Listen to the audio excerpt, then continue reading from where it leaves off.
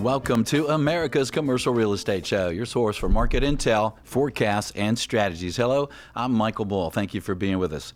This show is brought to you by C5 plus CCI Global Summit. It's going to be in Atlanta this year. It's a huge event. It's September 28th to September 30th, and there's a lot of great events and investing and learning and networking going on. But to give you an idea, a couple of the speakers, David Robinson, who is involved in real estate, the basketball star, right? Chris Voss, you got to be there for him, and least and last, Michael Bull. I'll be speaking there as well. So learn more at c5summit.realestate. Well, we have a great show for you today. We're going to talk about the multifamily market, and I think it's been rather interesting because multifamily certainly had a good run. Could run up on rental rates. There was just really astronomical rent increases over the last many years. But things are starting to level off. We also have some issues with higher interest rates, right? And some of those loans may be coming due that are higher rates than investors planned. So what's going on in the market? What should we expect for rental rate and growth moving forward? What should we think about for new supply, cap rates? What's going on? Let's find out. Please welcome my guest. It's Carl Whitaker. He's Director of Research and Analysis with RealPage. Carl, good to see you. Yeah, likewise. It's been a while. It's always good to join you on the show here. Oh, thank you. And when you look at the U.S. overall, are things kind of cooling off? We had such great rent growth in occupancy and multifamily. What are you seeing?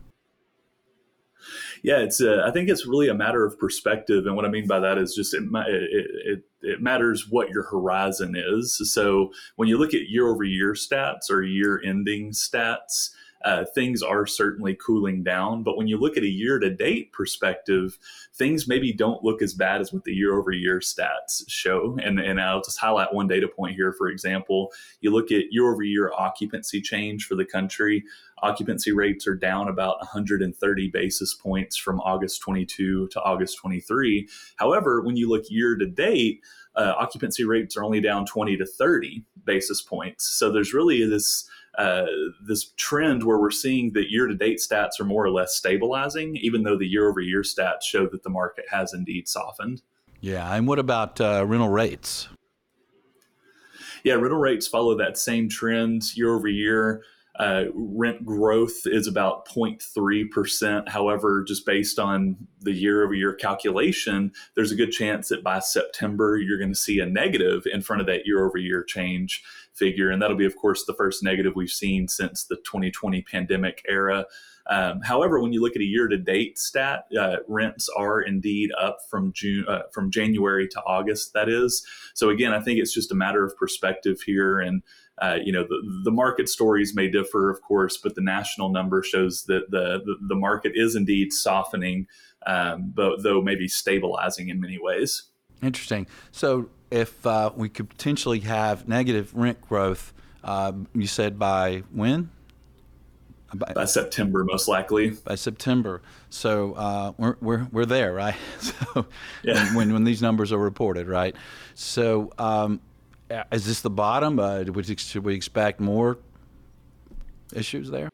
Yeah, I'm glad you've mentioned that too, because I do think that September, maybe October ends up being the bottom. And again, just kind of based on how the year-over-year calculation works, we saw in fourth quarter 2022 larger than normal rent cuts for that part of the year. Now, rent cuts in fourth quarter aren't atypical. The housing market overall just slows down around the holiday period. So the outsized cuts that we saw in fourth quarter of last year, in addition to slower than average rent growth year to date in 2023, still growing, just slower than average, that together shows that the market's probably right about at its bottom on a year-over-year basis. And again, I think the September data or the October data will probably show that. Okay. And Carl, does anything jump out to you in your research and numbers related to central business district versus suburban or different classes performance?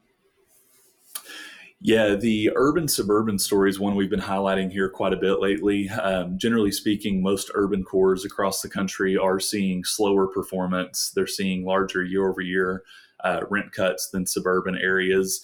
And then, even within the suburban areas, there's kind of becoming this tale of two cities or this tale of two suburbs. And what I mean by that is if you look at the suburban areas that are getting a lot of rent growth today, those are generally the parts of the market that contain more workforce housing. It's going to be the areas that, simply put, just don't have as much new construction. And conversely, I'm going to pick on Dallas just because I'm based in the DFW area. You look at the submarkets in Collin County and Denton County and Rockwall County, the fastest growing parts of DFW, the demand story there is still really strong. It's just that the supply pipeline is outpacing absorption.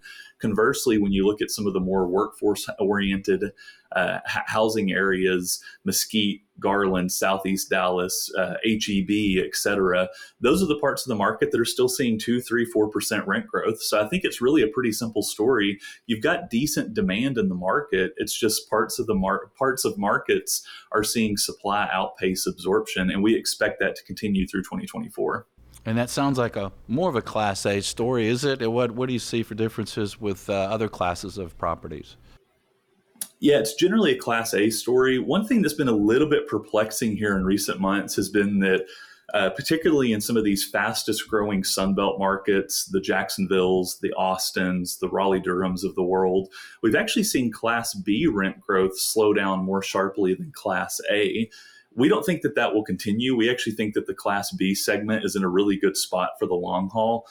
You look at just the average rental rate difference between your typical Class A property and your typical Class B property, and as this new supply is being added to the A pipeline, just simply by nature of what it costs to build today, I do think that the Class B sector will recover more quickly. I think that really, if anything, the Class A segment is probably at the nearest. Is going to see some slightly higher near-term risk due simply to the construction pipeline. So I would say that right now, Class B is the softest, but by the end of 2024, Class B is most likely to lead. Class A probably in that middle tranche, and then Class C really just kind of depends on the market. There's some more economic-oriented challenges in that sector of the housing market. We're talking with Carl Whitaker with RealPage about the multifamily market. And Carl, the build to rent story, a lot of the developers now are building fairly large neighborhoods of homes, rental homes, and sometimes townhomes, and they're building them for rent. Are you seeing that impacting the apartment market at all? I think to some degree it is, but when you look at the build to rent sector, it's really interesting because just the footprint at which these properties have to be built means that they're generally in outerlying suburban, if not even ex-urban areas. Again, I'll pick on DFW just being based here, but when you see the build to rent sector, you're seeing it happen places like Anna, Farmersville. Just the name Farmersville alone tells you how ex-urban this part of the market is. But the build to rent sector, generally speaking, what we see is that sector of the housing market is more complementary to the conventional market rate sector. In other words, we don't necessarily see the build to rent sector, quote unquote, poaching demand from the conventional market rate sector. If anything, that build to rent sector seems to be capturing demand that historically would have been bound for the single family for purchase sector. These would be your late 30 something millennials who are just starting their family, that maybe are being priced out of the housing market to some degree with mortgage rates as high as they are, but they're still opting for that single family lifestyle choice. So again, when you look at the conventional market rate sector, whenever you have a late 30 something leaving for the build to rent sector, generally speaking, there's a mid 20 something who is moving back in their place. So the build to rent sector maybe has an impact in some areas. At the end of the day, you are adding to the overall rental housing stock, but it's not necessarily an apples to apples comparison in terms of the target demographic who is renting at those assets versus the conventional market rate. Yeah, that makes sense. And Carl, we sell apartments here at our shop in the Southeast, and we're seeing, a slowdown in transaction volume compared to, a couple of years ago. But we are seeing transactions happen, and but we're seeing higher cap rates, right? Obviously, than we did a couple of years ago. What are you seeing from your desk? Yeah, we're seeing the same thing. In fact, I was joking with somebody a couple of weeks ago that throughout the 2010s, you constantly heard that cap rates are compressing, and over the past 6 or so months, we've seen cap rates decompress, uncompress. I don't even know what the word is because we haven't had to reference that in over a decade now. So we are actually seeing, to your point, Michael, that cap rates are moving up across the country. Nationally, call it in the 4.7, 4.8% range. So they are moving up from that low of about 4.2, 4.3% that we saw roughly the same time last year. Yeah, and obviously that sounds like a Class A story there on those cap rates. What do you see for other classes? Yeah, I would say that that's generally the same thing. We are seeing that the compression that we saw in the 2010s was ubiquitous across classes. Now that they're again uncompressing, decompressing, I still don't quite know what the vernacular is there, but we are seeing that it's largely a Class A story in that regard. Carl, what about the distress story? I know there's some of these investors who have bought apartments and had a value add plan, maybe had some more temporary financing, or this to have loans coming due and rates are potentially twice as much as they were paying. Are you seeing any distress yet, or what do you? I do think that's a good point. And I do think that you could see some distress continue to further emerge in that regard. We're already starting to see that happening, more of an isolated thing, but it is actually out. It is indeed happening out in the market. I would say the biggest thing that we see is that when you look at the market rate sector on aggregate, 80%, and I don't have the exact numbers here, but just, using the Pareto principle, for example, 80% of the market is probably still going to be in pretty sound shape. It's maybe that 20% of the market that got a little bit out over its skis in terms of underwriting, or perhaps, as you point out, maybe had adjustable rate mortgages that have really, those adjustable rates that have really started to come back to haunt them. So I would say that the distress story, sure, it's out there, but it seems to be more isolated than it is a prevalent market trend. Carl, what about demand versus supply in the apartment industry? Is it still a story that we don't have enough apartments? Yeah, I think that that's generally the story because we're talking about long periods of time here. I've always really liked the quote that supply is cyclical, demand is structural. And what I mean by that is that structurally, in terms of demographics and job growth, we think that demand is set up to be strong for the long haul, especially in these Southeast markets that we often talk about, simply because that's where the population's moving. That's where corporate headquarters are moving.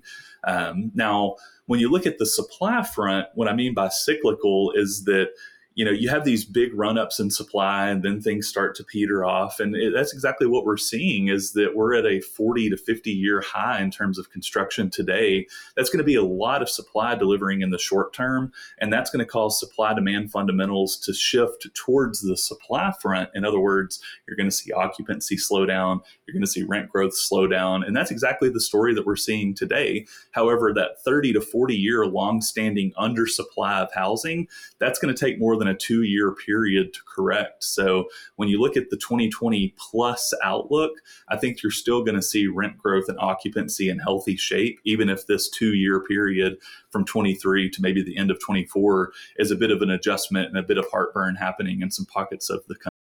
Yeah, well, that makes sense. If we don't have enough housing, it's still a great sector to be in long term, regardless of your situation. Maybe some heartburn here and there.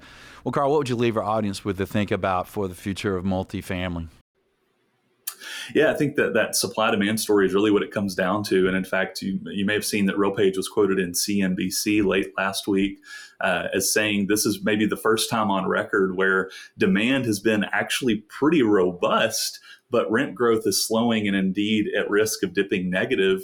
But again, it's not a demand-driven story for the rent growth slowdown. It's a supply-driven story.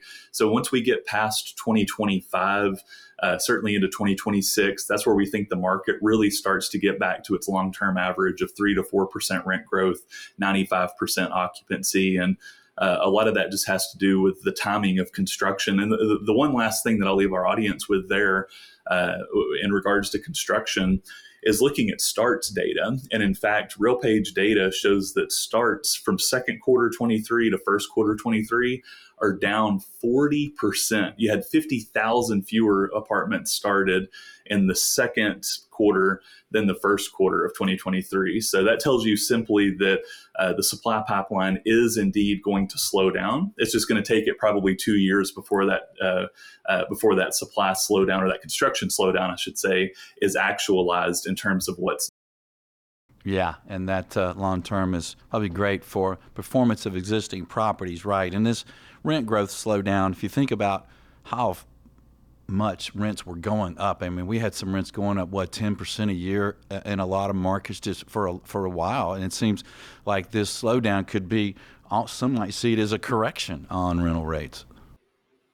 Yeah, I think there's an element of correction. And one other thing, too, now that I think about it, another thought that I'll leave our audience with as we sign off is that rent growth slowing down, you're also seeing that inflation is slowing down. And that kind of goes hand in hand with the rent growth story to some degree. But most importantly, on the NOI side of the equation, even though the I part, the income part of NOI is slowing down, with inflation slowing, I think you'll soon start to see the O part of that equation slow down as well. So right now we're just at a point where expenses are still kind of stubbornly growing.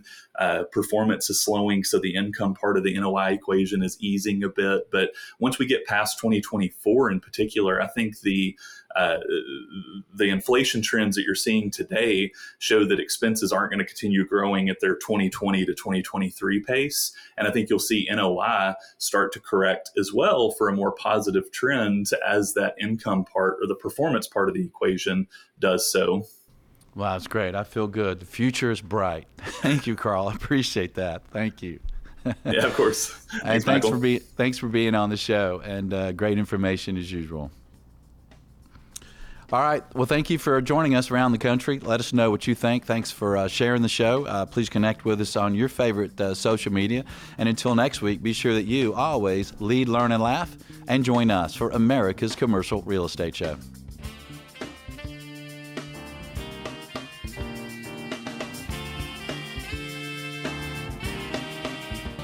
America's Commercial Real Estate Show is brought to you by Bull Realty. For commercial brokerage sales and leasing in the Southeast U.S., contact our show host by email at michael@bullrealty.com. By Commercial Agent Success Strategies, 21 incredible one-hour agent training videos. Learn more at commercialagentsuccess.com. By C5 CCIM Summit, 3 days of commercial real estate networking, learning, and investing. Learn more and register at c5summit.realestate. And by Lument. For senior housing, healthcare, and multifamily financing, visit lument.com. For more podcasts and videos, subscribe and visit creshow.com.